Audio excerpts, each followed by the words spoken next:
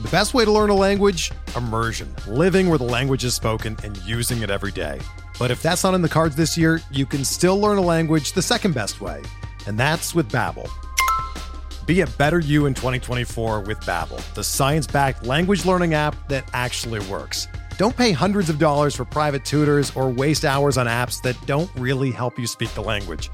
Babbel's quick 10-minute lessons are handcrafted by over 200 language experts and help you start speaking a new language in as little as 3 weeks.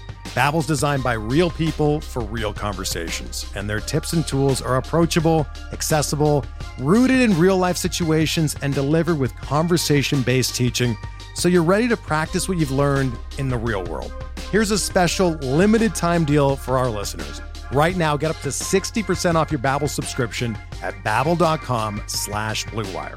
That's 60% off at babbel.com/Blue Wire, spelled BABBEL.com/Blue Wire. Rules and restrictions apply. Before we get started with this episode of Bench with Bubba, I want to talk about rotoballer.com. If you guys know me by now, you've listened long enough, you know I have my written content for DFS and other season-long fantasy products over at rotoballer.com. And if you're still grinding along in the NFL streets, season-long playoffs, DFS for the NFL, don't wait any longer. Go to rotoballer.com, get the NFL Premium Pass. Are you ready to dominate your season long in DFS leagues? Rotoballer's NFL Premium Pass includes lineup tools, projections, and DFS cheat sheets for all formats.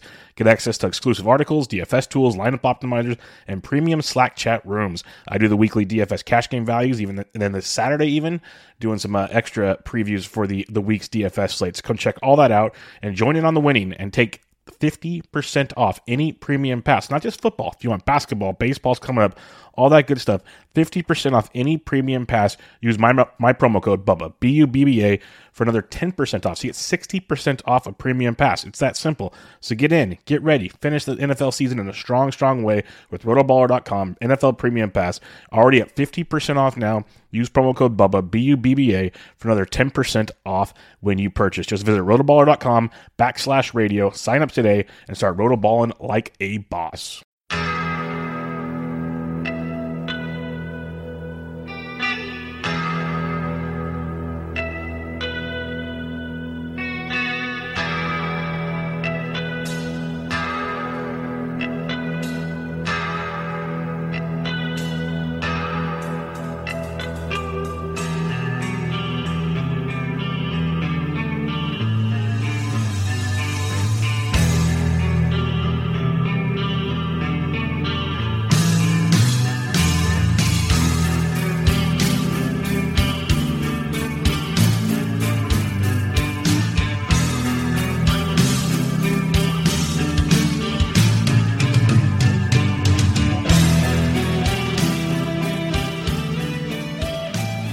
And welcome back, everybody, to another episode of Bubba and the Bat Flip, episode 108. Wrapping up our positional reviews as we're combining starting pitching and relief pitching tonight. Just do pitchers, which is convenient on the Razzball Player Editor because you can just do all the pitchers into one. And it'll help us get through this because before you know it, it's time for positional previews as we get closer and closer to what we hope to be the fantasy baseball start of the season. Before we get to that, some house. Find me at Trick Coast, as always, on Twitter at BatFlipCrazy. Toby, how we doing, man? Doing well, Bubba. I should be joining NFBC draft soon. I started our draft restarted this afternoon, unbeknownst to me. So I was like on the clock. This is the first pitch Arizona draft, and I think we drafted the first 23 rounds. Yeah, I think we're on round 24 or something like that. And my pick was up. I had no idea what to do. I haven't done any drafts. I was just like, this is what I need, a guy who plays this position. And, but it'll be fun to get into it. It's a good reminder that I have a lot of work ahead of me and a lot of work to do to prepare, but I'm excited, to get started. I've been waiting. Here's a little public service announcement for those of you who want to use the ACH feature on NFBC. This isn't a criticism, but I started the ACH process on December 31st, and my money is supposed to hit my account on Thursday, on January 13th. Now it's just because we're going through banks and I happen to send it on a Friday and the banks are only, Monday through Friday or whatever. So I probably have like the longest period of time, but it's like 4 to 5 days on each, 4 to 5 business days on each end of the transaction. Like for your bank to send the money, and then from the money to be received and to be entered into your account, like literally half a month is going to go by between those. So if you are trying to put your money into the NFBC using the ACH functionality, and especially you haven't set it up, so you have to like verify the amount that they send first, I would highly recommend giving yourself at least 2 weeks in order for that process to work out. I'm not quite sure it is worth the credit card fees. Although for some purchases, for some money, the amount of money that some people are shifting over, I'm sure it would. Yeah, you get the points. Get the points for some of those guys. I could see it being a useful thing. I just use PayPal. PayPal works for me. We rock and roll with PayPal. I'm in and out before before you know what happens. But now, do you have the charge though? Do you have like the percentage charge? Really? Yeah, they've never asked me. It's like you're talking about like when you send to friends and family and stuff. No. Like when for NFBC. Do you use service PayPal? charge, the service charge or whatever? Yeah, but that's why I buy the bundles. The bundles, the 3-packs, you only get charged once type thing. I know. I'm buying like a bundle for the DCs, and it's like, it's like the service charge was like $30 or something. And I was it's nothing like that. I want to avoid that for the credit card. Yeah. No, mine's nothing like that. It's like I think. Like an NFBC 50, it's like a couple dollars. I'm like, okay, let's just go. Let's put it on PayPal. Let's go. But you can even do a 3-pack of those. And then you only pay the one fee. So it's easy to make that work and see how it goes. But I could see, yes, if you're playing with the big boys, you're going to want to save some of those fees. Then might do 2 more. We'll see. I got some OCs coming up. It's going to be a big year for me compared to usual. So we're seeing what's happening, but it's fun. You're going to start dipping your toes in, and I'm going to, I keep telling myself this, and then people keep sending me like, hey, come join this league. And I'm like, and they're not fab leagues. So I'm not worried like in that regard to it. And they're great learning tools. Like they've helped me a ton, but I'm at the point now where I think I want to just kind of sit back and reevaluate things for like the rest of January and then go back in February and start going again. Because you learn a lot as you go through these drafts, like your strengths, your weaknesses, and so forth. So I'm debating that. I'll probably still do like a 50 here and there because they are really I'm finding myself liking 12s way more than 15s. I know you like 15s way more than 12s. So it's going to bring a fun dynamic to the pod during the season because we're going to have like 2 different mindsets on approaching certain fab periods and stuff, which will be fun for sure. But I've found myself the 15s, man. We know it's deep, but it's disgusting. Absolutely disgusting. Like Zach Waxman and myself, we've been in each DC together. He's in every turn. It's either him or Fish in every freaking one. And he sends me messages, and it's like he's gone so deep in these. He's having them put players in the player pool for him. That's how ridiculous the 15s are. So just keep that in mind if you're going to step into that arena. Not Toby. Toby knows this, but anyone else that gets there, it's fun for like 30-ish rounds, and then it starts getting real murky real quick. So, I mean, I love taking Brett Anderson at pick 750. I mean, that really makes me happy. I've mine's not the 750 pick, but I now have 2 shares of Patrick Corbin, which I never thought I would have because he's going super late. He's going to get innings. He's a great like draft and hold pick. Like you can stream him. Maybe he figures it out because we talked about the profile a couple weeks ago. Like the profile wasn't much different than the past, but there's a couple like quote unquote maybe unlucky things. Maybe he just really it's going bad for him. I don't know. But if he just somehow turns it back just a little like a John Lester type thing, we're doing good. So that's my mindset at that point in the draft. You just got to kind of switch off the gears of you don't need to play this guy technically. Like if everything goes your way, you never even put him in your lineup if things go right. But that's not the way baseball works, as we know. But that's the beauty of it. So yeah, Brett Anderson. I've looked at some names. I know what you're talking about. It's just like if people saw if loyal listeners saw some of the players I'm picking, they'd be like, "You're such a liar." But this isn't a fab league. This is different. This is a different beast. But I look forward to you jumping in the arena because we can start comparing your thoughts on it. Because like I said, I've been dabbling here and there for probably over a month now, but I love it. It's the NFBC format's pretty legit, pretty good. Yeah, Yeah, you'd be proud of me. I'm really cutting back my leagues. I think I'm going to have 8 fab leagues this year. Well, see, that's my thing, is I'm not going to have a ton of fab leagues. I'm with you less. there. Yeah, I'm trying to limit the fab. I'm with you 100% there. It's that's why I'm willing to do these 50s and stuff early, just to kind of do things. I've already jumped in one fab league because a very nice person asked me to come into it for their listener league, so I did it. It's fun. It's great.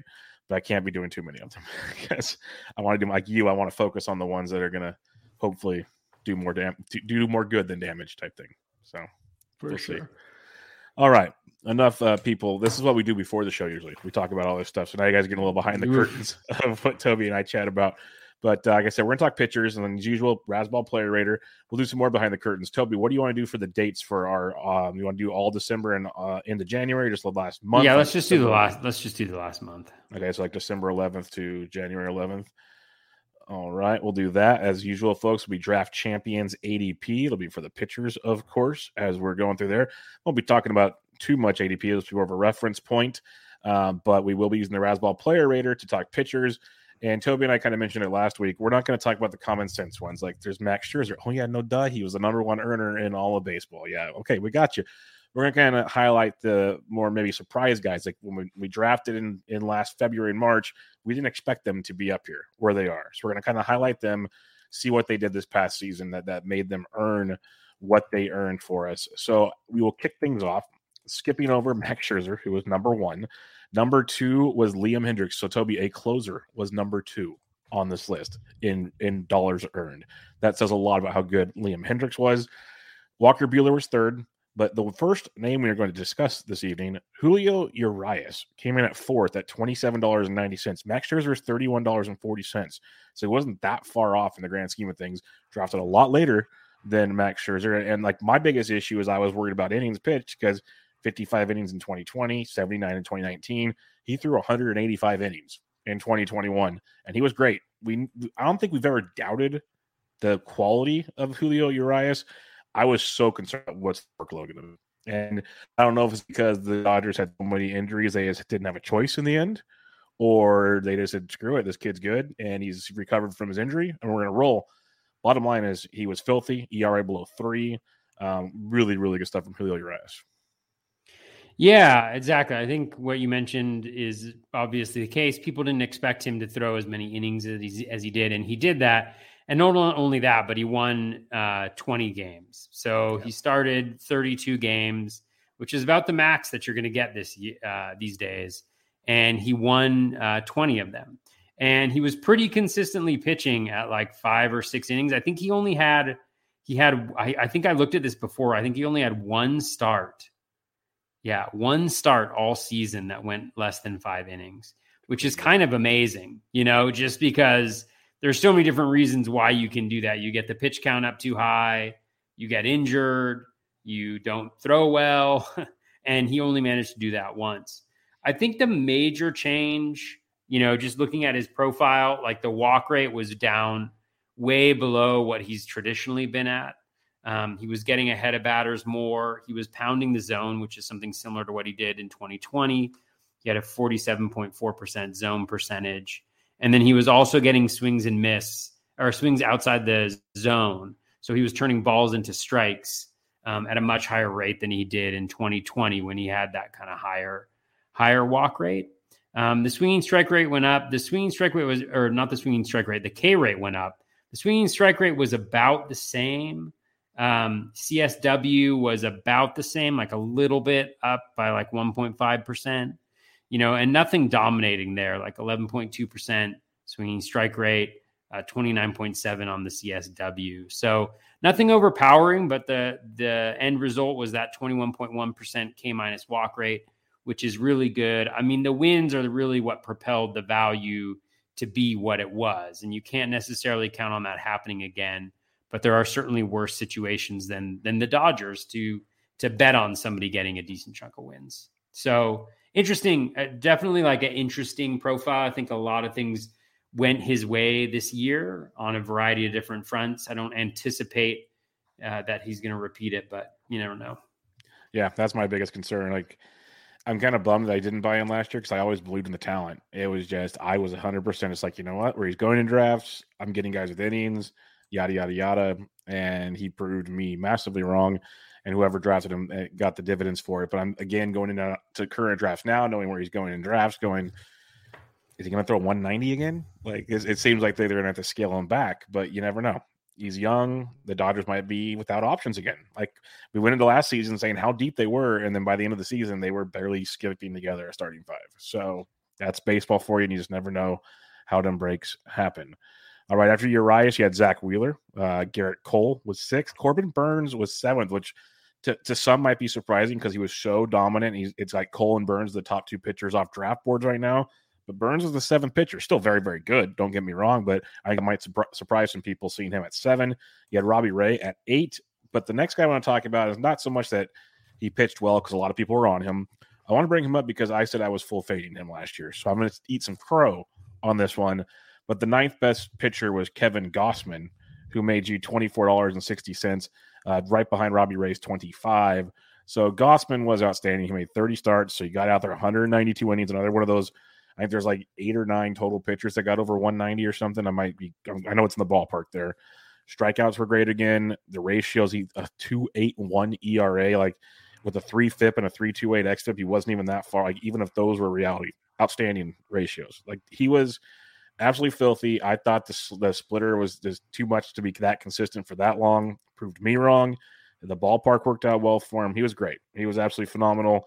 I just want to bring him up because this is me eating my crow. He was great, and I'm very mad that I passed up on him in pretty much every draft.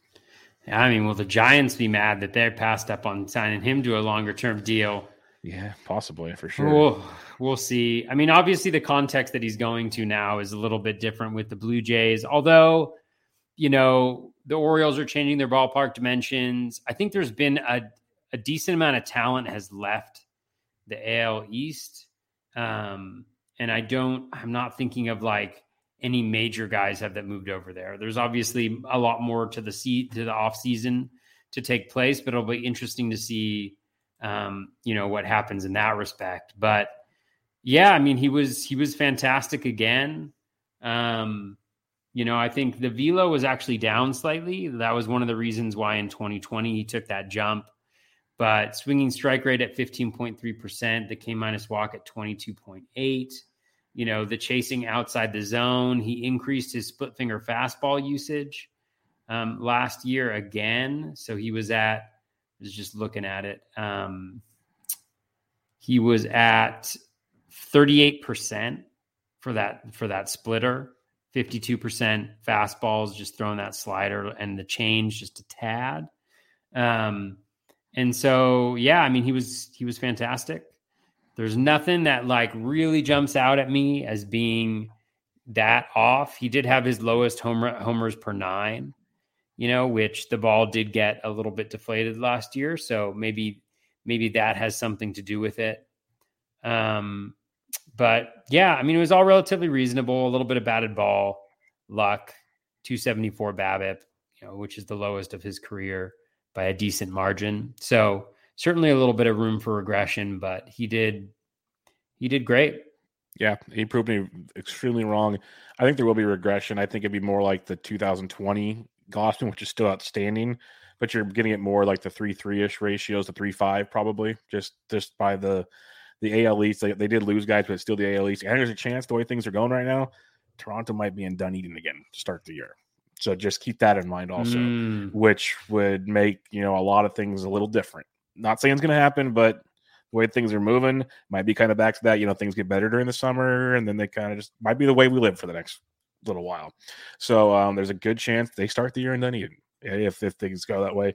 And that's not going to help anybody out at all. So just little things like that, I think he's going to be phenomenal. But I just wanted to bring it up because we do keep ourselves accountable on this show. The number 10 pitcher, our second relief pitcher, Raisel Iglesias. He's been great back with Anaheim this year, so he should be another big year on tap. One of the top 4 closers off the boards in current drafts. But number 11, we're going to go stick right here as it's getting – we got a bunch of names coming up we're going to go bang, bang, bang with. But the number 11 pitcher off the board, another starting pitcher, $22.70. The ageless wonder, let me get this correct, 40 years old right now, turned 40 in August, Adam Wainwright. Adam Wainwright pitched 206 innings this past year, which is, I bet you, the over-under in Vegas is probably like 135 or something, 140. He pitched 206, 32 starts, 17 wins, which was tremendous. He had a 3.05 ERA, which in 2020 in a short season had a 3.15 ERA. He was great. He was phenomenal. Not a big strikeout guy. That's what we know with Wainwright. But even like the left on base rate was similar to last year. Ground ball rate was outstanding. Home run to fly ball got even lower.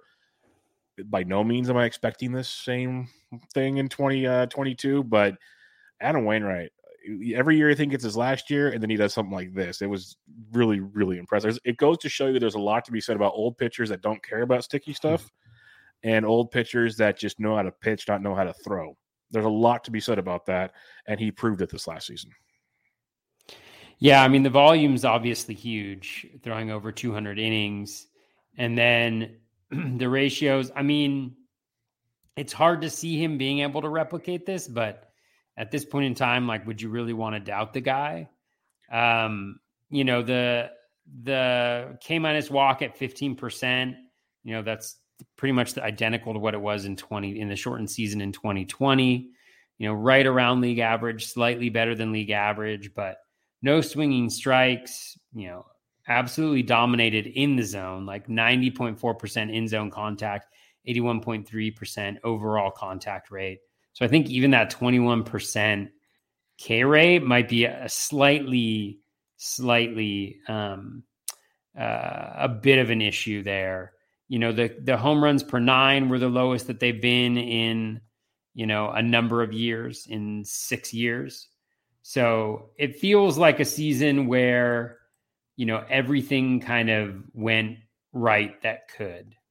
And I doubt that happens again, but if you can throw 200 innings again, and he's in the mid to high, you know, threes in terms of ERA, he's also a guy that benefits tremendously from the context, both pitching in St. Louis and also just having that defense behind them. So it's a very unsexy. It may be the unsexiest pitch you could possibly make. And I do think that, you know, I would guess that his season next year will be a decent amount worse than this one was, but he's certainly been consistent, and volume means something in today's game. Volume means a lot of things. You are correct there. The biggest dilemma is he's picked 210 this year. Unlike last year, he was basically like a late round pick, like one of your last picks. So now it gets to be like, is he this year's before he went bad? Is he like the new Kyle Hendricks? Okay, we're just gonna take you for stability. Like you're gonna be my SP5, and we're just gonna go out there and, you know, just don't get blown up. Basically, just go out there and get me decent numbers of, like, accumulate, be an accumulator, go do your thing. It's not a bad idea. Especially, it basically depends on how you're building your team. It's probably one way to go about it, but I could see it because where he's going in drafts, it's interesting. You got like the flashy Patrick Sandoval, who people love. You got Desclafani, Jordan Montgomery, a lot of guys going around him there.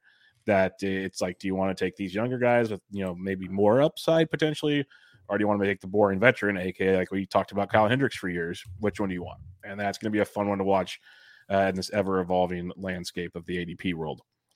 All right, the 12th starting pitcher off the board got you $22.10. That's Carlos Rodon. Big reason people like Phil Dussault and others did very, very well, because they got him for free in drafts. People didn't even want to touch him because you never knew his injury situation, and he got hurt a couple times this year. He didn't really finish the year very positively, but he did make 24 starts for 132 innings, struck out everybody. His strikeout stuff was just insanity.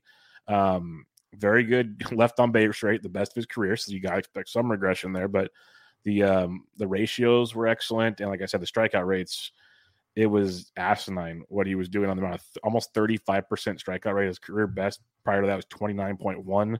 He had almost a 28% K to walk rate. These numbers were through the roof, and a lot of it was the increased velocity. That's one reason why people liked him going into the season last year. It was a big spring training thing. I know you're a big spring training velocity guy, and he was one of those guys for sure. He checked that box. It was always a health thing for me. Those that took the chance on him, they won. So what's your thoughts on Rodon from last season? Yeah, I mean, he was wonderful to have on your team. Again, you know, a lot of kind of best of your career type stuff. You mentioned the strand rate.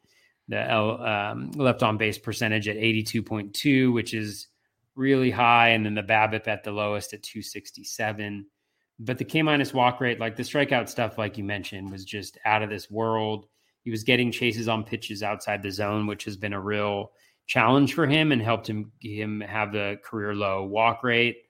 But it's all about injuries with him. So he threw 132 and 2/3 innings last year. I mean, what are the chances that he comes back and does that again, given, the arm trouble that he struggled with towards the end of next year? Obviously, the White Sox chose not to offer him the qualifying offer.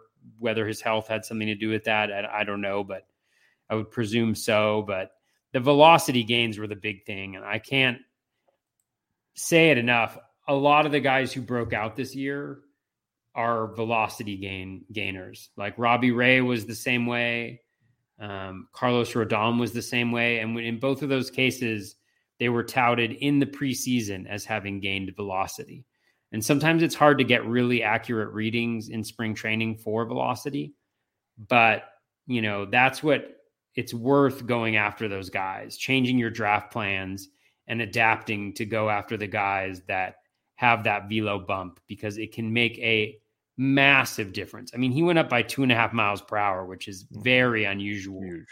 But it just makes all the difference. And so that, I think, for me, is the biggest thing during spring training, is just monitoring velocity and making sure and looking for those kind of extremes of changes, either down or up, either as a sign of injury or potentially a breakout season. There's other guys like Sean Manaea, who was similar, and he didn't have the season that I think he could have if he was a little bit more lucky, but oh well.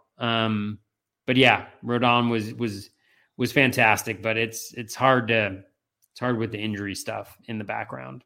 Yeah, it's murky. He's a free agent right now, so if you're doing drafts right now, you really don't know what's going on, because you don't know how healthy he is, because he's not really rehabbing anywhere, and B, you don't know where he's going to land. Like, did the Rays sign him and make him a 3-inning opener? He'd be perfect for that. That makes so much sense for him, but that doesn't help us a ton. So it's a weird dynamic. I assume he's going to go somewhere to start. That's why he re-signed with Chicago last year. That's part of the deal of they're going to give me a chance to start, instead of teams offered him bullpen roles. And he said no. So we'll have to see how that one plays out. Next up on the agenda, we'll pass over Josh Hader, our third relief pitcher off the board. He was 13th overall. To go to number 14, a 38-year-old pitcher, another ageless wonder here, and Charlie Morton. Every year you think he's going to retire, he signs somewhere else and gets the job done. He made 33 starts, second straight 33 start season, or third straight 30-plus start season of the last 3 full seasons for Charlie Morton. Just keeps pumping out those innings, 185 innings. He's basically gone 167 or more in each of the last 3 full seasons. Another massive strikeout guy, good ratios. You just go back and look at his numbers. He's very, very consistent overall. Like, he's had a couple hiccups here and there, but overall, mid to high 3s ERA, decent whips, strikeouts, over 10K per 9, decent walk rates. Like, this is what Charlie Morton does. And he did it again for Atlanta, and I don't see him. Honestly, I'm always worried about his age and potential health, but I don't see it changing, man. He's good, and I know he's hurt right now, but it's a fracture in his leg. I'm not worried about that as much. He was still throwing 95 or whatever with a fractured leg. I'm not too worried about that. Yeah, this is one of those guys where, like, you look back and you're like, what was I thinking not drafting him everywhere last year? Yep. Like, you just look at it. So his ERA over the last, 5 seasons, 3.62, 3.13, 3.05, 4.74, 3.34. Where's the outlier, right? 4.74 in 2020. Then you're like, okay, his whip, the same period of time, 119, 116, 108, 139, 104. What's the outlier?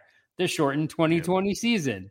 The strikeouts are always there. And then you look at the BABIPs. It's like 294, 283, 298, 355, 267. What's the outlier? I mean, 267 is a little bit of an outlier, but the 355, right, in 2020, the season that he struggled. And you could just kind of do that for every single metric. But when you look at it, it's like K- walk rate the last 5 seasons, 18.3, 19.7, 23.2, even last year, 18.8, and then 20.9% last year. Swinging strike rate, 10.9, 11.9, 12.9, 12.1, 12.3. I mean, you can go through this in every single one of the categories, And what it is he's just consistently excellent. Good. Yeah. And outside of 2020, which we know he struggled with a lot of injuries, he's been fantastic. And so as long as he's healthy, and then the broken leg is something that you worry a lot less about than, you do like if it were something more structural, like a muscle or a shoulder or something like that. But a broken leg is something that can heal fine. Especially with a full off season. Like, I'm not worried about that at all. Totally. So he's Charlie Morton. He's beautiful. And he's like supposed to be a really interesting dude. So yeah, he seems pretty cool. And the more he kind of, last year's little run to the World Series, not little run to the World Series, you got to see a lot more of Charlie Morton, which was fun to see as well. Like that personality, you heard his teammates talking about him when he got hurt and everything. And it makes you like go, okay, I get it. But it's like you said, we've seen this when we've done these reviews with other players like Brandon Lau and some Paul Goldschmidt. There's like, why do we pass on these guys? They're just like literally you can almost write their numbers down and they're maybe not elite, but they're very, very, very good like numbers. And Charlie Morton, like you read them off and you can go deeper if you want. Like there's the occasional 4, but then another 3 years in a row, like 3.6, 3.7. It's just, that's what he does time and time again. And the thing with him is even if he gets you that 4 ERA, which would stink, sure, it's going to get you a ton of strikeouts, a ton.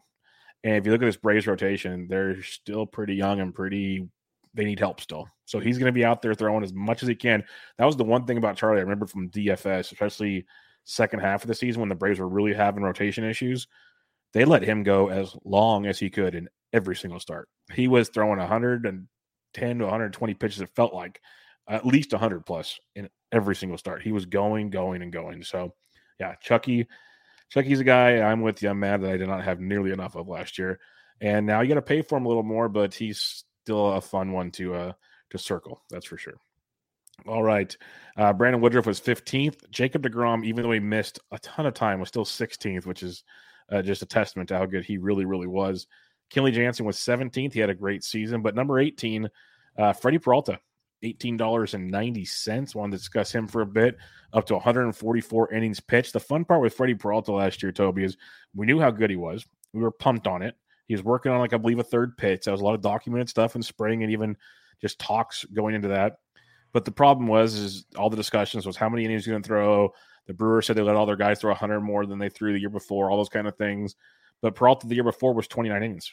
The year before that, 85. Like, you're kind of curious on where were they going to go with Freddie Peralta. And then to come into the season, it was like him and Josh Lindblom were supposed to be sharing opener roles together. It's like a Josh Lindblom. Huh? Yeah, I had a lot of those shares. He was supposed to be piggybacking with that. That lasted a whole one outing.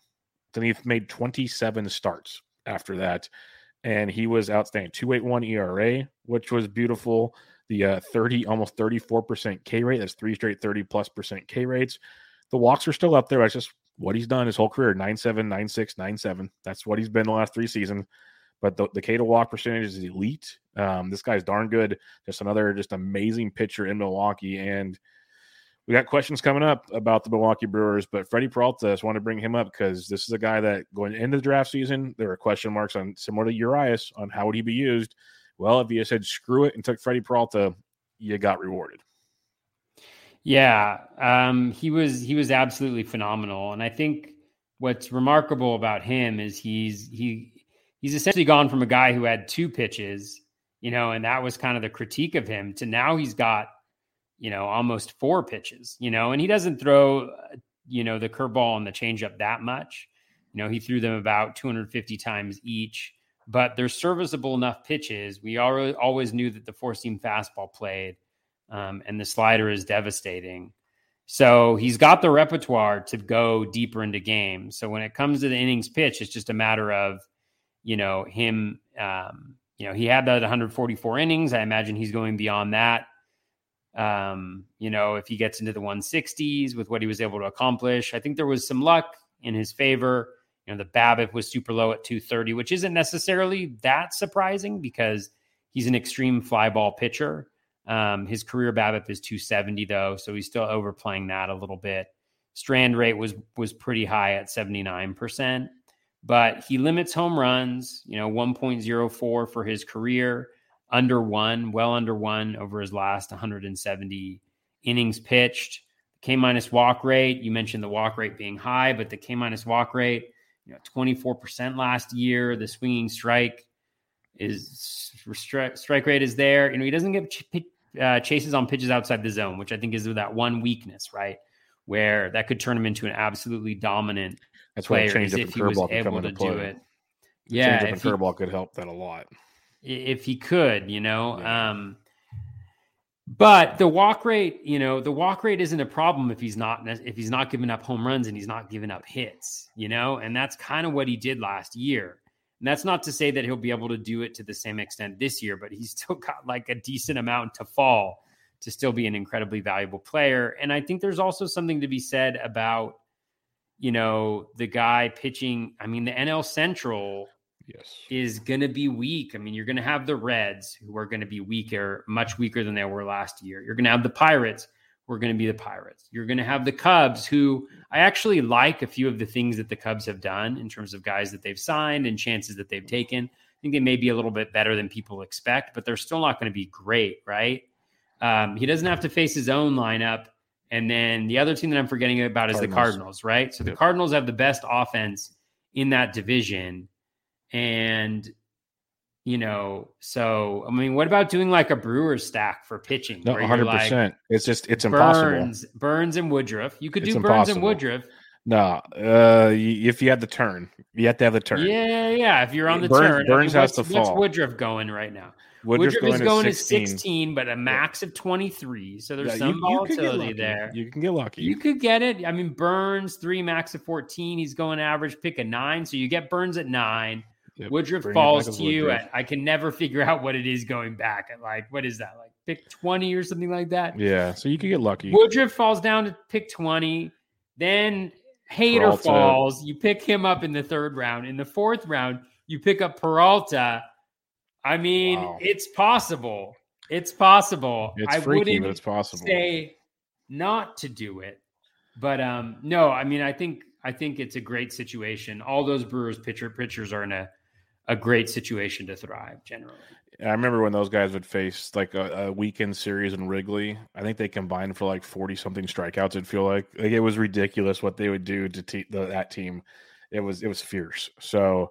It'll be fun to see. Yeah, Peralta's going around pick 48. We have questions on maybe the newest addition to this club, Mr. Ashby, later on in the show. We'll talk about him. But what the Brewers are doing there is legit. So it'll be fun to see. And, just hanging out with Woodruff and Burns, you'd have to imagine those tertiary pitches are going to start getting better and better.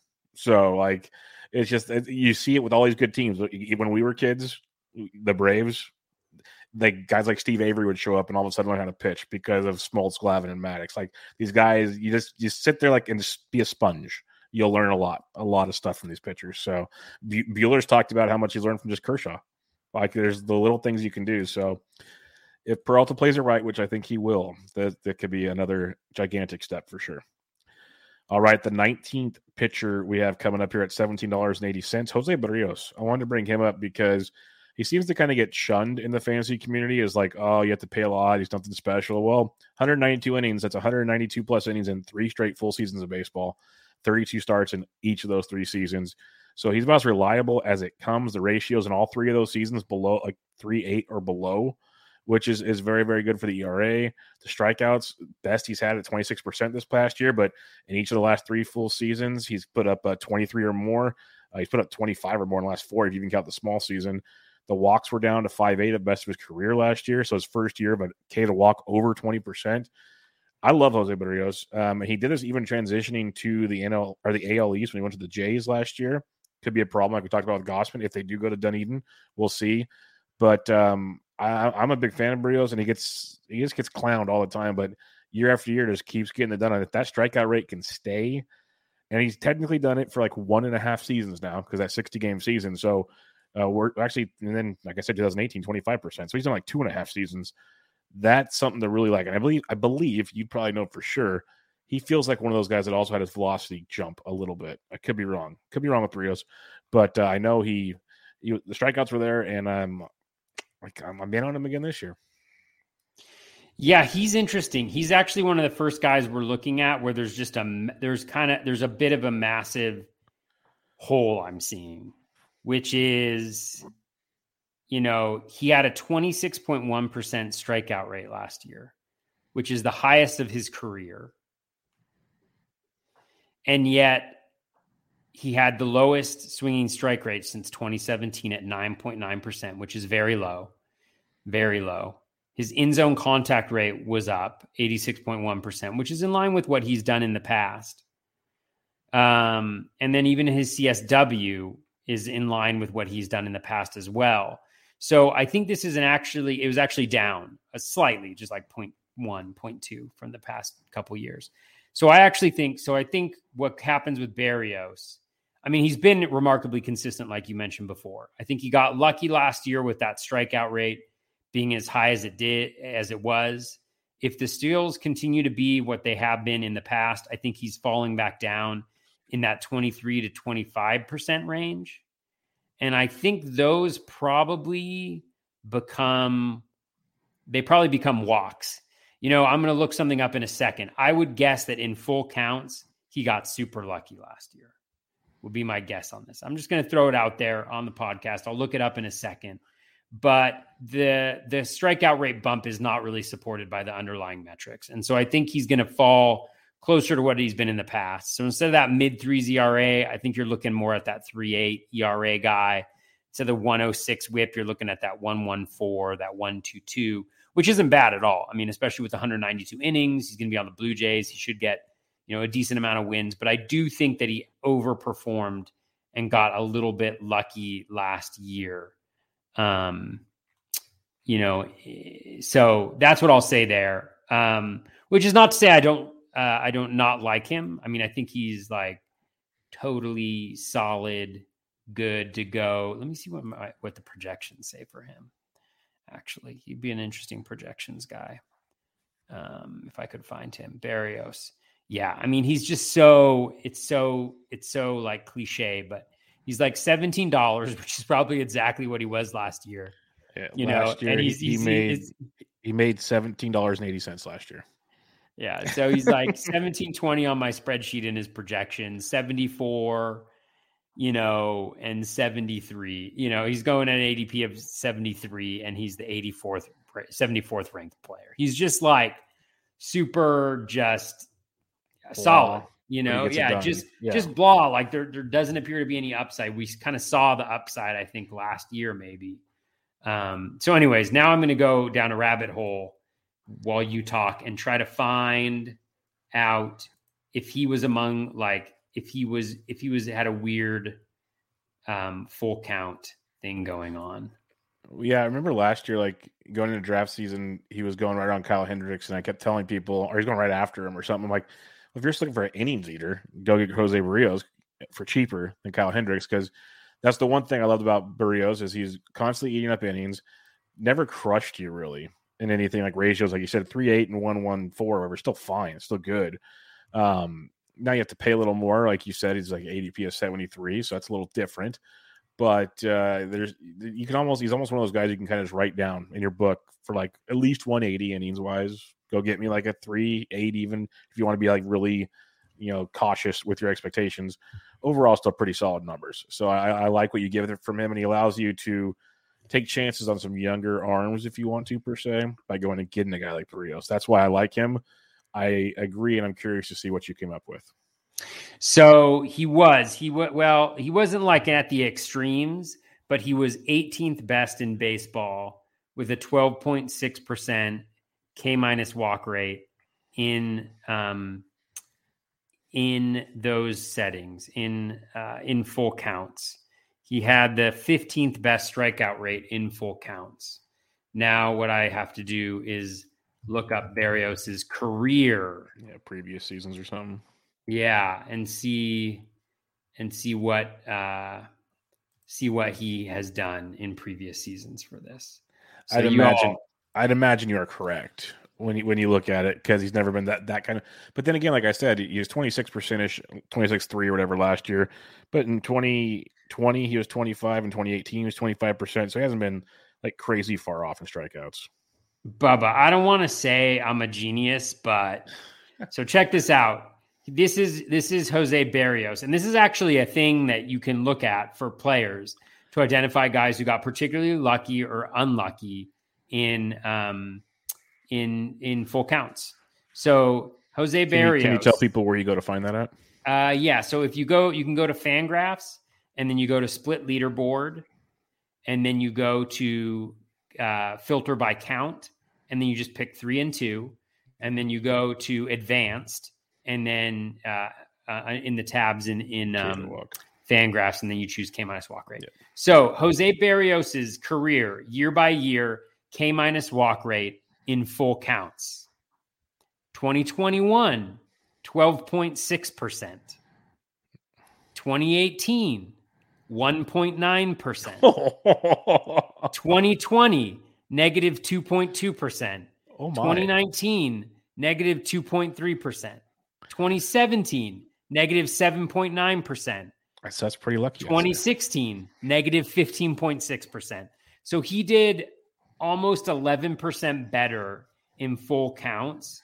And so if we look at his strikeouts, 37.9% last year, 32.7%, 32.6%, 27.9%, 23.7%, 22.2%. And when we look at walks, lowest by 5% last year. So essentially what happened to Jose Berrios last year is he got super lucky on both ends of the spectrum when he had a 3-2 count. And the result of that was more strikeouts and lower walks than he deserved, and an ERA lower than he probably deserved. So lock it up, Jose Berrios. You're not that good. You're just the same guy you've always been, which is perfectly good, but not as good as last year. So what are you going to do with that 74th ranking on your chart? I mean, it's probably factored in, right? That's what's great about projections. Yeah. That's what's like, the projections have him beautifully at a 3.9 ERA, a 1.22 whip, 200 innings and 196 innings pitched. Yep. They have a 24.3% K rate. They have a 6.7% walk rate, so they kind factor all that in. Yep. That's why we listen to projections and not to what he did last year. Yep. That's the beauty of it. That's why I think it's fun, because we could say he overachieved, which he did 100%. Like the information is right there. You mentioned it all. But even without it, the projections and all this, the goodies, he's still a pretty legit option. Like, he's still like a good guy to grab, because the biggest thing for him, and it's like I probably beat it like a dead horse, is the innings, because he is accumulator. He accumulates. Because if you watch his day-to-day start, again, this is where the DFS part of me comes into play. Like, I would rarely ever roster him in DFS, ever, because he barely had big strikeout games. He'd have like occasionally an eight strikeout game or whatever, and you need those for points.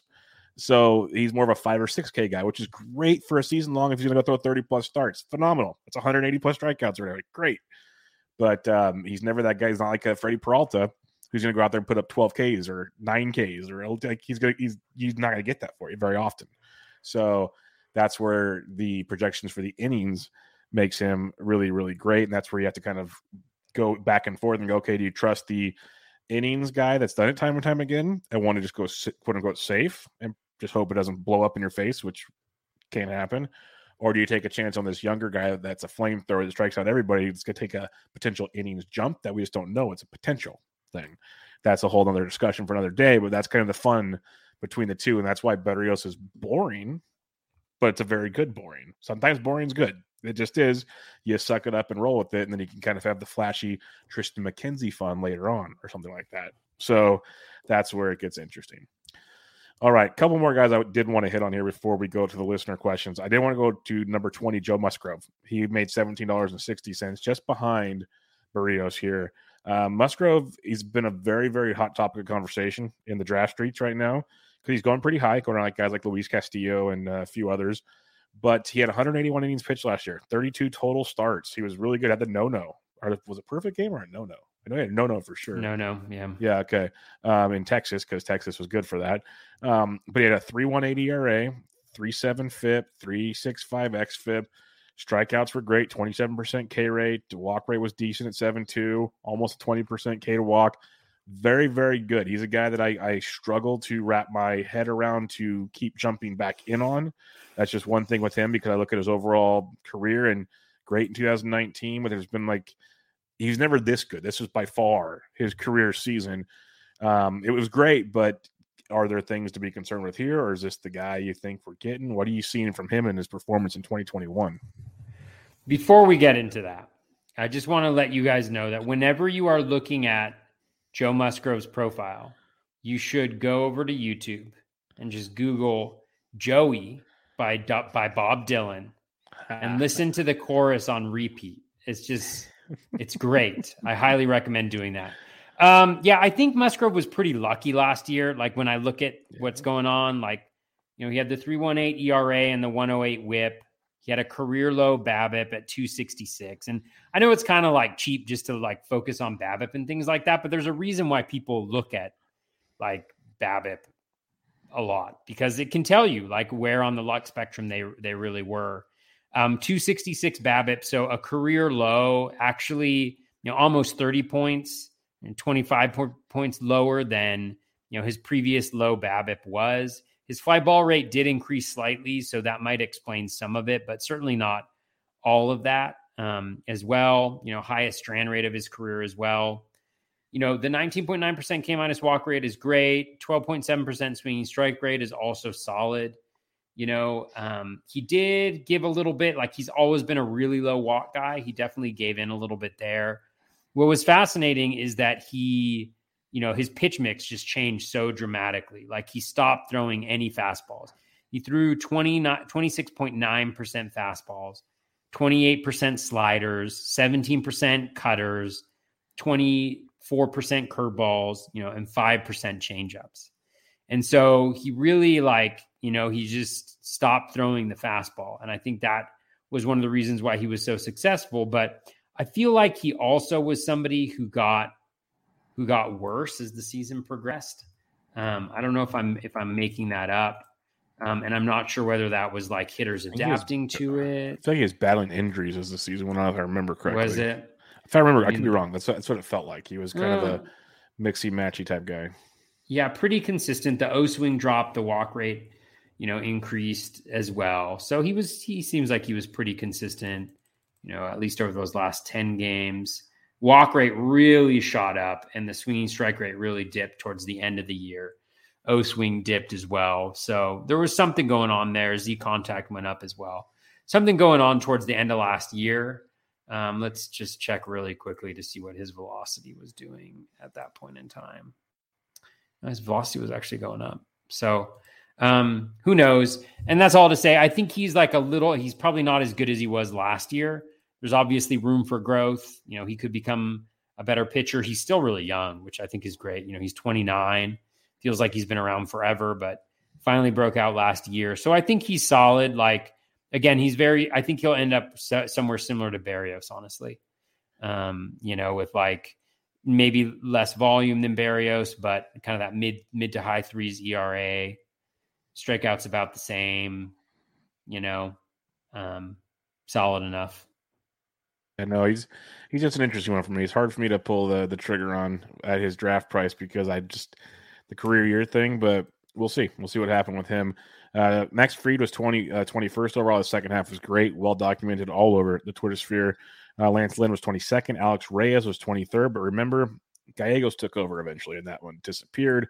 The last name I wanted to discuss here, and we could discuss many, many more if we have more time, but Frankie Montas was 24th at $16.60. I bring him up because he's going around Joe Musgrove, Luis Castillo. I put a Twitter poll out there a week ago.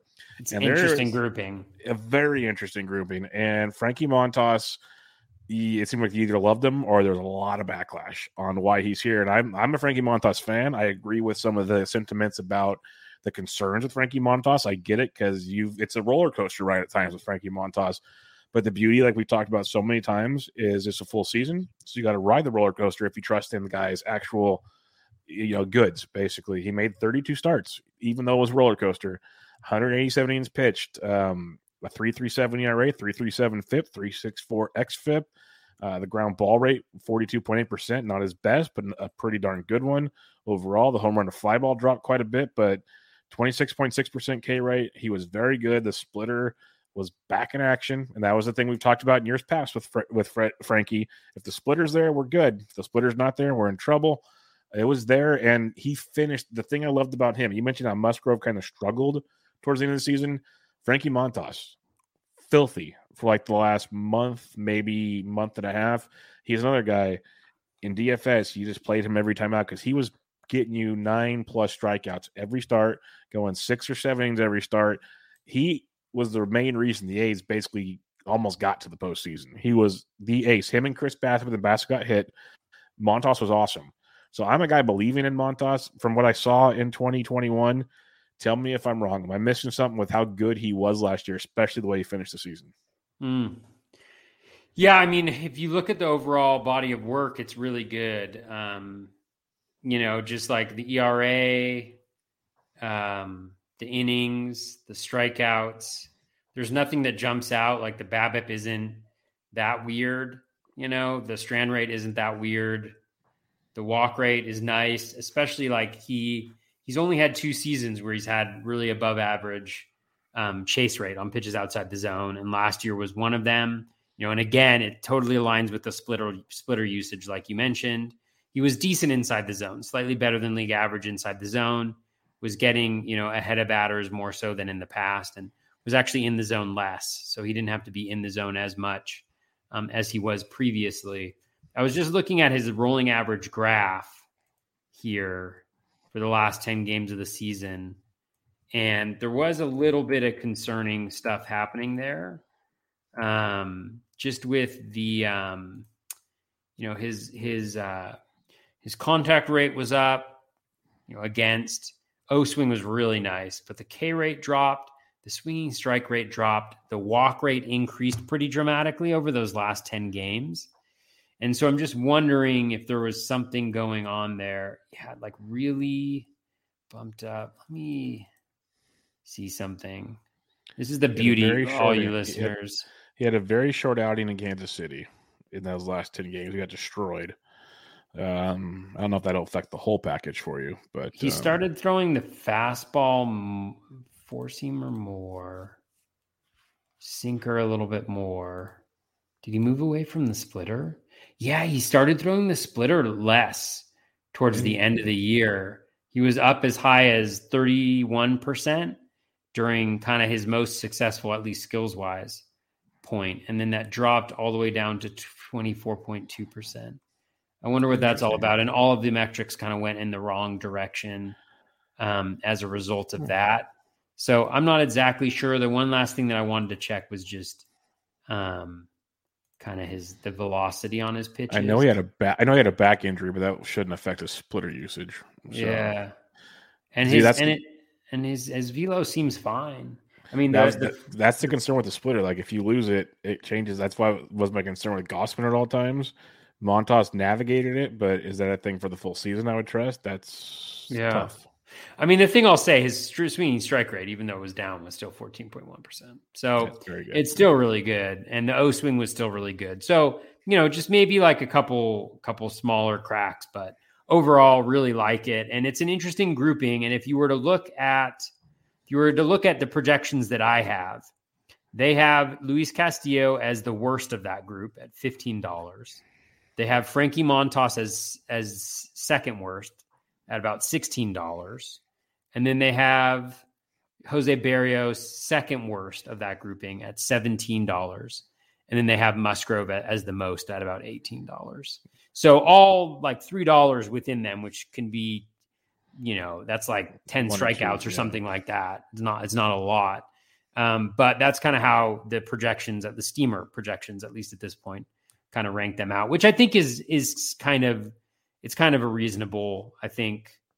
It's kind of reasonable. I think some of them may have a higher ceiling than Berrios. I think we may have kind of seen the best of Berrios last year. But that's the fun discussion. Like when you're building your team, is like you want the boring, quote unquote, safe Berrios, or do you want to go for the gusto?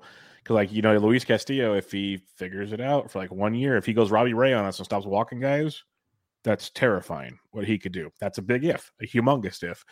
Can Frankie Montas build off of this and go to that next ace level? Maybe. But he could also all these guys can regress.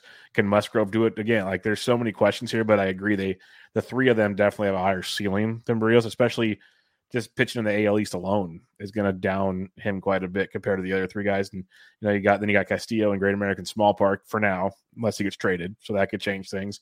But you got Montas and Oko, which is outstanding, and then Musgrove and Petco is not too shabby either. So it's just those little things, like when you're trying to get the tiebreakers, you have to like kind of break it down a little farther, and that helps for sure if you're not just using the projections and the dollars like you did to kind of make it a little easier. But it'll be a fun discussion for the next few months, because those guys, I've seen a few other polls with those similar players in them, because it is an interesting grouping.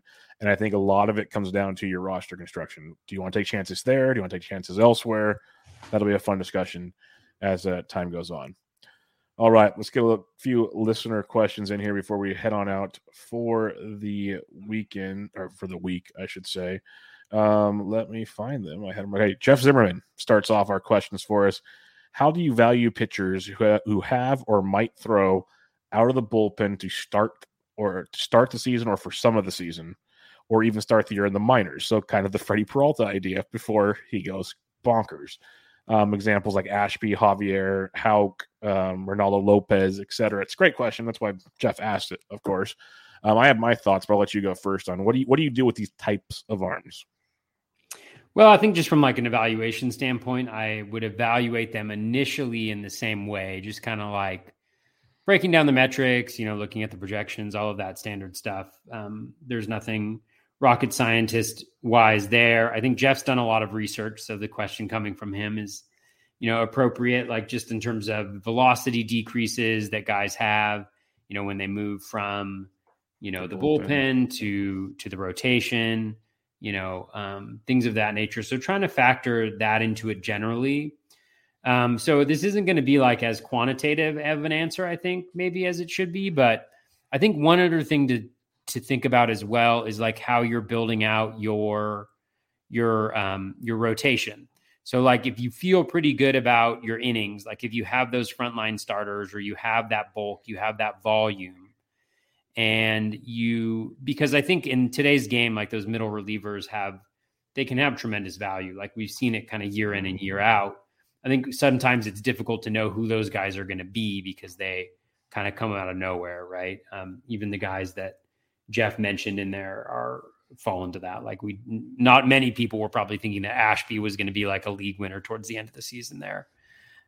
So I think, if you feel like you can have volume, and again, a little bit different draft and hold versus a regular season. And then if you also have your closers locked down, like if you have your two lockdown closers, I actually think it's really nice to potentially have a guy like that, just like a very high skilled kind of quasi reliever starting pitcher that you can kind of move in on those weeks where you don't.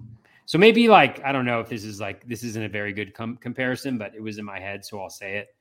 Kind of like that multi-position eligibility that you get, during, from your guys, like it allows you to be a little bit more flexible and maybe sit some guys where you have question marks about whether they should be starting for you and put them in there without too much weakness. And there's actually a really good article in the process, which Jeff wrote, that talks a little bit about like what the value of, middle relievers are. Like what's the difference between, in the grouping of pitchers that is kind of available on a week to week basis on the waiver wire, what is the difference between them and say like your middle reliever? And it's actually interesting, like the difference in the percentage of the time that they get wins is actually not that different. So I think in a lot of situations, instead of streaming some guys outside of 2-start pitchers, streaming questionable guys, those types of middle relievers can be really valuable. So I don't know if that answers Jeff's question, because it's not really like quantitative or like, from like I don't know. It's more of a qualitative approach, I guess, that I would take, and more about, just thinking about like the whole context and of your roster and your rotation and kind of how it fits in there. And I think that's one thing that I would really like to get better at, is because I think I'm a little impatient and I'm a little like, I take risks when I don't have to. And actually there's another piece in the process. I would highly recommend the process. I know Jeff didn't send in this question so that I could just like talk about how great the process is. But there's just a really good, there's a really good article in there about, I just lost my train of thought going off on the process. About taking chances. About taking chances. That's where you're going. That's where you kind of at. Oh man. There's so many good studies in the process that it's hard to remember which one it is.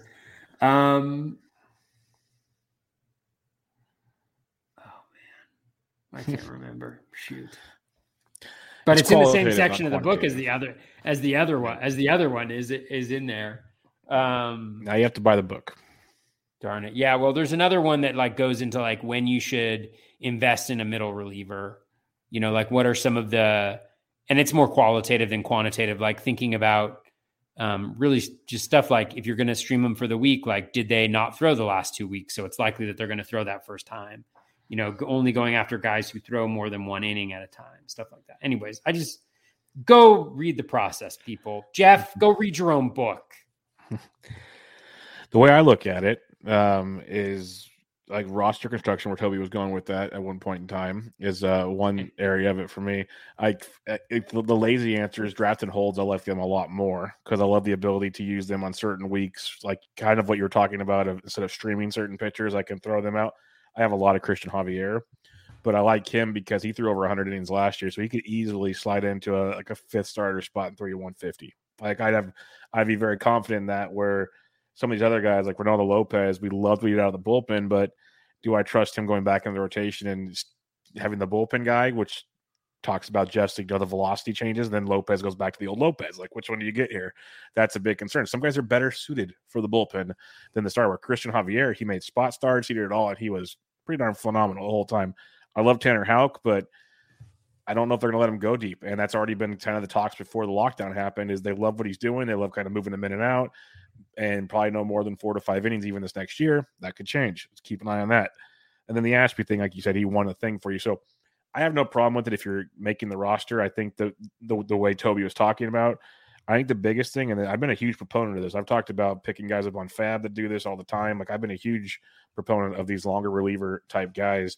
I think in drafts, in like Fab leagues, it's not kind of focused on enough. It was more last year because guys like Kopech went early and everything. They kind of opened the door to this idea. So I think it will be more popular this year, if that makes sense. But I think a good time to start looking at them is either knowing how you can backfill your pitchers, like being confident in that. So because some of these guys are going to take early because the helium is going to keep coming up on guys like Ashby, or go and get your couple starters like Toby mentioned. Make sure you got your closers or whatever your plan is for closing figured out. And then before going and taking like a Patrick Corbin per se, go take a chance on one of these guys that you can kind of mix and match things with. I think in a redraft you can do something like that, but I think they're much more popular this year. I like using them more this year. I'd rather use one of these guys than running out like a Matt Manning type situation, stuff like that. So I think there's a lot more to be said, and especially 15-team leagues, maybe not so much in 12 teams because you have so much more depth to play off of there. But in a 15-team league, these guys are going to have a lot of viability on rosters. So, yeah, I'm a big fan of it, Jeff, and I think we're going to see a lot more of them drafted this year in redraft formats. All right, the next question we have here is from John H. Does Jordan Montgomery have another level in him? I mean, Jomo. Very popular. Yeah, Jomo. People love Jomo. What is the other nickname? What's the other nickname that people have for him that's horrible? Jamont or something? Jamont, because it's like from it's from Game of Thrones. Jormont was from Game of Thrones, so they used the Jomont type thing. But I thought he was on here, but he's not. So go as you were. Oh, yeah. I mean, I think that there's definitely potential there. I think there was a tweet that I saw earlier that was talking about how Montgomery is one of, I think it was our friend Ryan Bloomfield. Yep. He has 2 pitches that are 20% swinging strike rate, and they're really good pitches. His curveball and his changeup. It was a hashtag Bloomboard. Yeah, it was. And I mean, based on this question, it's like, you're like, oh man, Jordan Montgomery must have been bad last year. He was awesome last year. But he was good last year. Yeah. And I mean, and so maybe the question is like, he was good last year. Does he have like that next level? Yep. Potentially. I mean, 157 innings, 3.83 ERA, 128 whip, you know, and even with that 128 whip, like the BABIP's a little high, you know, the walk rate is a little high, which is surprising because he always has a really high O swing. He gets a lot of chases on pitches outside the zone. Like he had his highest first pitch strike rate. You know, he had his second highest O swing. You know, the zone rate was lower, but you know, it still is a recipe for a better walk rate than that. And then you had a 13.7%, you know, swinging strike rate. 28.4 CSW isn't great, but like, yeah, I mean, I think there's a lot there. I think he's potentially, you know, very good. He's, you know, who he actually reminds me of a lot now that we're thinking about it, is Joe Musgrove. He looks a lot like Joe Musgrove. He's got 2 really good breaking pitches. He's no longer throwing, you know, his fastball, or at least 38.2% of the time. So more than Musgrove, but less than 40% of the time. He's throwing that curveball 25%, changeup 25%, that cutter 13.7%. Let's take a look at just like what he did towards the back end of the season here, which I know is like super exciting for all of you who are listening to the podcast, and you're just like, wow, Toby's looking something up right now on his computer, and then he's going to regurgitate it to us. So his Z contact was the lowest that it was throughout the year over his last 10 games. The O swing was as strong as ever. K rate was 25%. Walk rate was 8.2%, so slightly elevated there. Swinging strike rate was 14.6%, ladies and gentlemen. I mean, that's really good as well. If we break it down to 5 games, I mean, that stuff's even better. Yep. It's even better over the last 5 games. Oh, man. 76% Z contact over his last 5 games. 30% strikeout rate. 36% O swing. 16% swinging strike rate. 7.8% walk rate. Ladies and gentlemen, that is a 22%, almost 23% K-minus walk rate over those last 5 games. And what were those last 5 games? They were... How many times he faced the Orioles? Once. They were the Rays, in which he gave up 7 earned runs in 2 2/3. Yep. But then he had a great outing against the Red Sox, a great outing against the Rangers, great outing against the Orioles, and then he got roughed up a little bit by the Mets.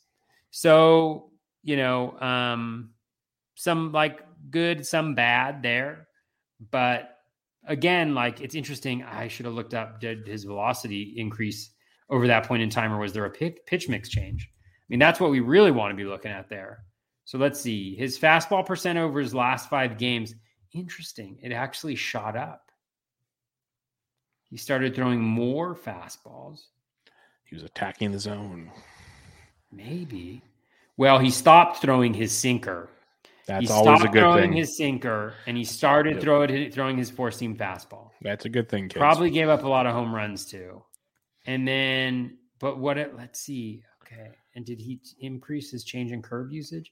He increased his changeup usage, decreased the curve usage as well. His ERA was 6.04, so he didn't have the results. And I think that's maybe what's sticking in people's minds. So let's see. His BABIP, his strand rate, and his home run per fly ball over that period of time. So home run per fly ball was at 20.8%. So super elevated, the highest it had been since a period of the season earlier in the year. His BABIP was 431 during that stretch, and his strand rate was 67.7%. So that's like how over those small samples, somebody who's displaying really good skills like Jomo was, how that can really be lost in the shuffle because one bad start, basically. One bad start and a 431 BABIP against and a 20.8% home run per fly ball. You know, so I'm super intrigued, actually. After looking at this, I'm super intrigued because I love Jomo, first and foremost. But yep. Well, and I love the fact that he made 30 starts last year, 157 innings. And even with that bad start here and there, it's like great ratios. Like I think there's much more to build on here, especially pitching in that AL East. I think that's a good thing. And ditching the sinker, he could be doing the thing that we've seen like Cole and these other guys do, go, hey, I'm going to sacrifice a home run here and there but I'm going to get more strikeouts and like limit the damage. That sinker might be good. Like the BABIP could have been crazy. So there's a lot to potentially like with Jomo. I'm with you on that one. He's a popular name, so be ready to pay a price for that. I'll go out on a limb. If you want to draft Joe Musgrove, 100 picks later, maybe more than 100 picks later. I don't even know. 100 picks later, just pick Jordan Montgomery. Oh, is it a Joe Musgrove? Yeah. What did I say? You said Jomo. That's why I was like, how do you go 100 if you want to later? draft Jomo 100 picks later than Jomo, that's where I was you can't. It's impossible. That's where I was like, no, Joe Musgrove. Who's he going to pick? Yeah. I gotcha. Anthony Gialdi asked a question here. The Royals question. Yeah, which, if any, of the KC starters do you think will improve or break out this year? How would you rank them? Here they are in no particular order. Keller, Singer, Minor, Bubic, Lynn, Kowar. The only one I've got a lot of shares of, and it's just pure speculation, is Brady Singer. I love the way he finished the season with his strikeout stuff, and I'm still a believer in that pedigree. And as long as he keeps striking guys out, he's going to keep getting spots to get better. So that's the only guy I like. Minor's injury scares me. I don't mind shares of him, but his injury scares me. But I'm just going to keep it short, sweet, and simple. Singer with the strikeout upside, the way he finished the season especially was very, very intriguing to me. So he's the guy that I have if I'm taking anybody from Kansas City. All right. I think Singer is interesting. I think there's the 2-pitch issue with him. Yes. Though, which I think is a challenge. I mean, honestly, like I'm not super interested in any of them. Yeah, they're all late game draft and hold darts. Like I doubt I'll have any of them in a fab league. Any of them. Yeah, I mean the one thing for Singer, he's got a league average K- walk. He did have a super high BABIP, super low strand rate. He did limit home runs, generally speaking. So that's at least like, maybe a little bit interesting.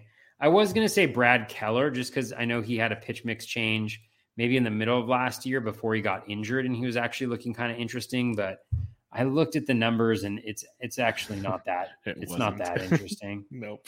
Who are the others? Minor and Bubic. I mean, I don't think I've ever seen anything from Bubic. Bubic, he was streamable from time to time. I know for a fact I did stream him from time to time, but it was very picky. He may be streamable, but is it a good idea? In that division, it can be. Yeah. That division, it helps.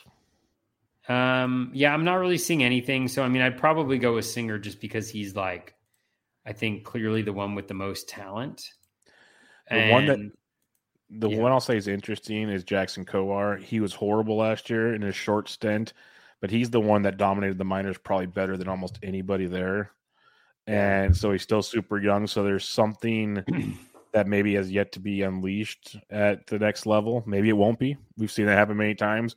But I remember like guys like James Anderson and stuff said, hey, this is the guy you want to pick up now if you can, because he's going to come up, and he just didn't pan out. A lot of guys didn't pan out last year, at least pitching-wise from the minors. A lot did not. I think a lot of that could have been without the 2020 minor league season. We kind of got fooled a little bit. But Jackson Kowar dominated the minors before we started getting calls. Yeah.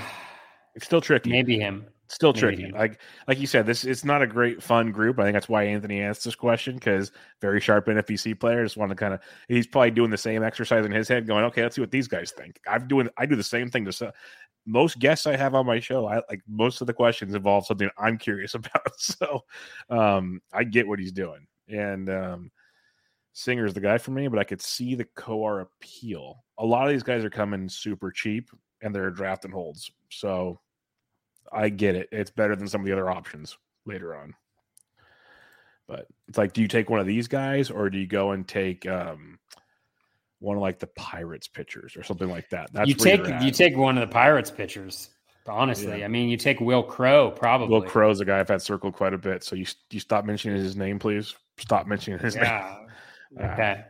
But Crowe came up on a Bloom board, I believe, today as well. I did. So, he did. Yeah. So I saw that. I was just like, damn it. There's nothing. Yeah. So, all right. Last question for us this evening. Charlie's with a 4 says, thoughts on Aaron Ashby. Can he be the next Brewers pitcher to take the leap like Burns and Peralta to be a legit starter? What about, okay, we'll stop there. He's got 2 questions here. Do you believe Ashby could be the next step? I'm pretty sure most people do, but do you? Yeah, I mean, I think he's got everything going for him. I mean, if you look at it, like I was looking at him a little bit earlier, I think that the to kind of Jeff's question earlier, I think an interesting thing about Ashby is dependent. I mean, like there are different velocity readings. I have one that has him at 96.6 on average.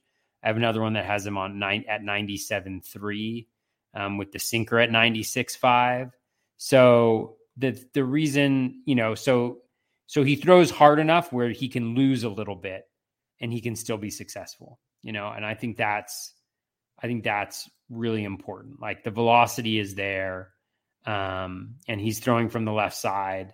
So it's even better. The slider was really good. The changeup was really good. He only threw the 4-seam a little bit. So he's more of a sinker guy, probably generating a lot of ground balls with that. Yeah. 70% ground ball with the sinker. Yeah, I mean, this is really nice. Like sinker, 70% ground ball rate, slider, 60% ground ball rate, changeup, 55% ground ball rate. So, I mean, the dude's throws velo from the left side, really strong. He's got a 61.3% ground ball rate. He's got 37% O swing. In the zone, he's not as good, but that's because of the sinker. 20.3% K- walk rate, but that's way too high. That's way too high. Yeah, that's a small sample size anomaly. If he has a 37% O swing, he's not going to walk 9% of dudes. So yeah, I mean, I can see it. I can see it for sure. Yeah, I can see it for sure. Yeah, I could see it 100%. We kind of talked about it earlier. He's got the stuff to do it, as you mentioned. Will he get the chance, or is he just going to be a middle reliever like Jeff asked? That's the fun part, because the Brewers, they like to do things not quite crazy, but the back end of the rotation gets kind of flip-flopped around a lot. So we'll see. But I could see Ashby being that guy for sure. Yeah, I mean, he's not going to throw a ton of innings, probably. No, yeah. That's the biggest concern. Like, again, it goes back to, that's why I like Javier. He can easily take that jump. Like, I'm not worried about that, but we'll see. You can't replace Eric Lauer in the rotation. No, that'd be a crime. Maybe Brett Anderson. Maybe. Let Scott Jensen answer that question. Maybe, but then my pitch my 50th round pick is gone out the door. Useless. We just got a question. We'll get to that in a minute. The other question from Charlie. What about a potential closer? Camilo Duvall, Anthony Bender, are they worth picking up? Will they get the chance to be closer for their teams? I think they'll get the chance. I think they're worth picking up. I don't think they have solid ground to stand on, though. Yeah, I'm going to go with it. I'm going to go with a no, I think. Yeah. I think, I mean, I love them, but man, these arms are so volatile. I mean, we saw it with Doval where he started off super strong and then he struggled a little bit. Maybe I'm making that up, but maybe he just gave up a big hit one time, but I don't know. I mean, yeah. And then with Bender wasn't that good down the stretch. Nope. And that's the thing is there's inconsistencies and, guys adjust Bender. Let's see. Cause when I started having him on some teams, he wasn't that good. Let's see. Yeah. In zone contact rate was 90%. That's not his good. So his Z contact was well below league average. His O swing was well below league average. He was striking out 19.7% of batters. He was walking 12.1% of batters. So as a reliever, he had a 7% walk, K- walk. His swinging strike rate was at 8.6%. Right? I don't know what happened to him, but that's the thing is he pitched he was off the hook at the beginning of the year, but then he was unrosterable towards the back end of the year. And this is the fluctuation of non-elite, guys. Let's even look at Doval. I'm going to look at Doval right here. Let's see what we got here. Doval was elite to finish the season.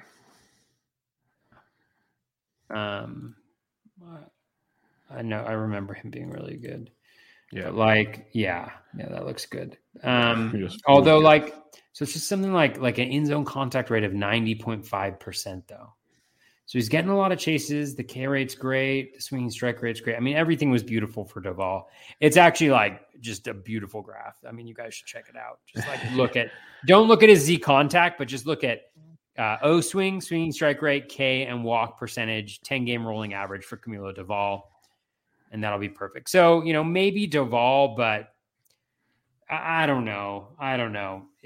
There's too many of these guys that come in and they flame out. And, I just wouldn't invest a lot in them. That's my personal opinion. And you got to pay for Doval. The Bender, not so much, but you have to pay for Doval. So I said it from every question that's been asked. I think he'll get the job to start with, but it's the Giants, and there's still McGee will be there. There's going to be other options, and if he slips up, they'll be out there quickly, or they'll rotate stuff. They'll play the situations. So I just know that I think in a perfect world, he gets like 70% of the saves in a perfect world. That's the way I see it. So just have that thought going into it. That's why there's only like 5 or 6 like lockdown guys right now. Everybody else is up for grabs. Last question we have here. Joined us in the chat. If you guys watch us live, you can jump in here. But James DeViglio asks, Ross Stripling, is he any good? I'd say yes. I know we talked about him as a streaming option at times last year. I think he's definitely worth a draft pick in deeper leagues right now. He's going to get you innings. Strikeout rate's not horrible. It's decent. The biggest concern I'd have is he just a placeholder for Nate Pearson. Keep that in mind. Like, how long is he in the rotation for? But to start the season, I think Ross Stripling is very, very much in play. So he is #good. Yes. Yeah, he's weird. He's really weird because, at times last year, he looked really good. So like there's, times when he had a Z contact rate well below league average. And at the same time, he had an O swing that was better than league average. And at the same time, he had a decent K rate and a decent swinging strike rate and a low walk rate. Like, he had everything that you wanted to do. But his pitch mix always, and velo always seemed to be a little weird. Let's take a look at the fastball velocity. Yeah, so like, that's fastball percentage. Fastball velocity was kind of all over the place, but, peaked at 92.2. And when he was around there, he was pretty good. But I do think like the fastball percentages are really good. Like, it was really high at one point in time. And I can't remember where I was listening to it, but he has, let's see. So he's got this fantastic changeup, 19.3% swinging strike rate, 36% O swing, 73% in-zone contact rate, everything that you could ever want in a pitch. And yet it's the pitch he throws the least. Like, what the hell is that? Like, why are you doing, like, honestly, like, your fastball sucks, your slider sucks, like, your curveball sucks. Like, why aren't you throwing changeups all the time? That's Doesn't it. sound very that's the end of the analysis. I mean, like, the curveball has been decent in the past. It hasn't been decent the last couple of years. And so, I mean, I think that the problem with him is he's really like the fastball's okay, and it plays better obviously when it's up, when velo's up. The changeup is really good, but he doesn't have anything else he can throw. Yeah, it's tricky. Like, I like him to start the season. He's just not going to be there for long. I think it's Pearson's job that he's place holding it for. So just know that going into it. I think he's worth a shot. But as Toby also mentioned, there's concerns as well. I don't mean to be overly mean to Ross Stripling. I'm just saying, like, it's guys like that where you're just like, you're not just like not throwing your best pitch that much. You're like throwing it the least. Like, and he's a smart dude. Like, I've heard him on, I think he was on Pitcher List podcast. Like, he seems like he's an analytically driven dude. So I'm not sure why he's not throwing that changeup. Well, maybe all this downtime in the lockout, he'll see this and he'll make it work. He'll listen to this podcast. He'll listen to this podcast because someone will tell him that, hey, these guys are talking mad trash about you. Like, I'm going to hashtag Ross Stripling. There you go. And at him on the podcast when I put it out there. Be that guy. At him. No. Why do you stink so much? Don't at players, guys. No. Don't do it. Especially unless you maybe have something really nice to say. If you want to compliment them, go for it. But if you're going to do nasty things, you're some of the worst people on Twitter. So just don't go there. But that'll wrap us up on that high note. We're gonna call it there. Finishes our positional reviews of the 2021 season, Toby. We'll start doing some other stuff here to get ready for the 2022 season here very shortly. But any final thoughts as we wrap up the pitching department and just the review in general? No, I'm excited. I enjoyed this review process. I hope it was helpful for listeners. I'm excited to jump into the previews. I'm excited to jump into some drafts here pretty soon. Get going on that front, and yeah, should be a lot of fun. Should be a ton of fun for sure. But again, keep it coming. We'll have more and more for you this off season. But check out Toby on Twitter at BatFlipCrazy. I'm on Twitter at BDentric. This is another episode of Bubba the Bat Flip, episode 108, your pitcher review for the 2021 season. I'll catch you guys later.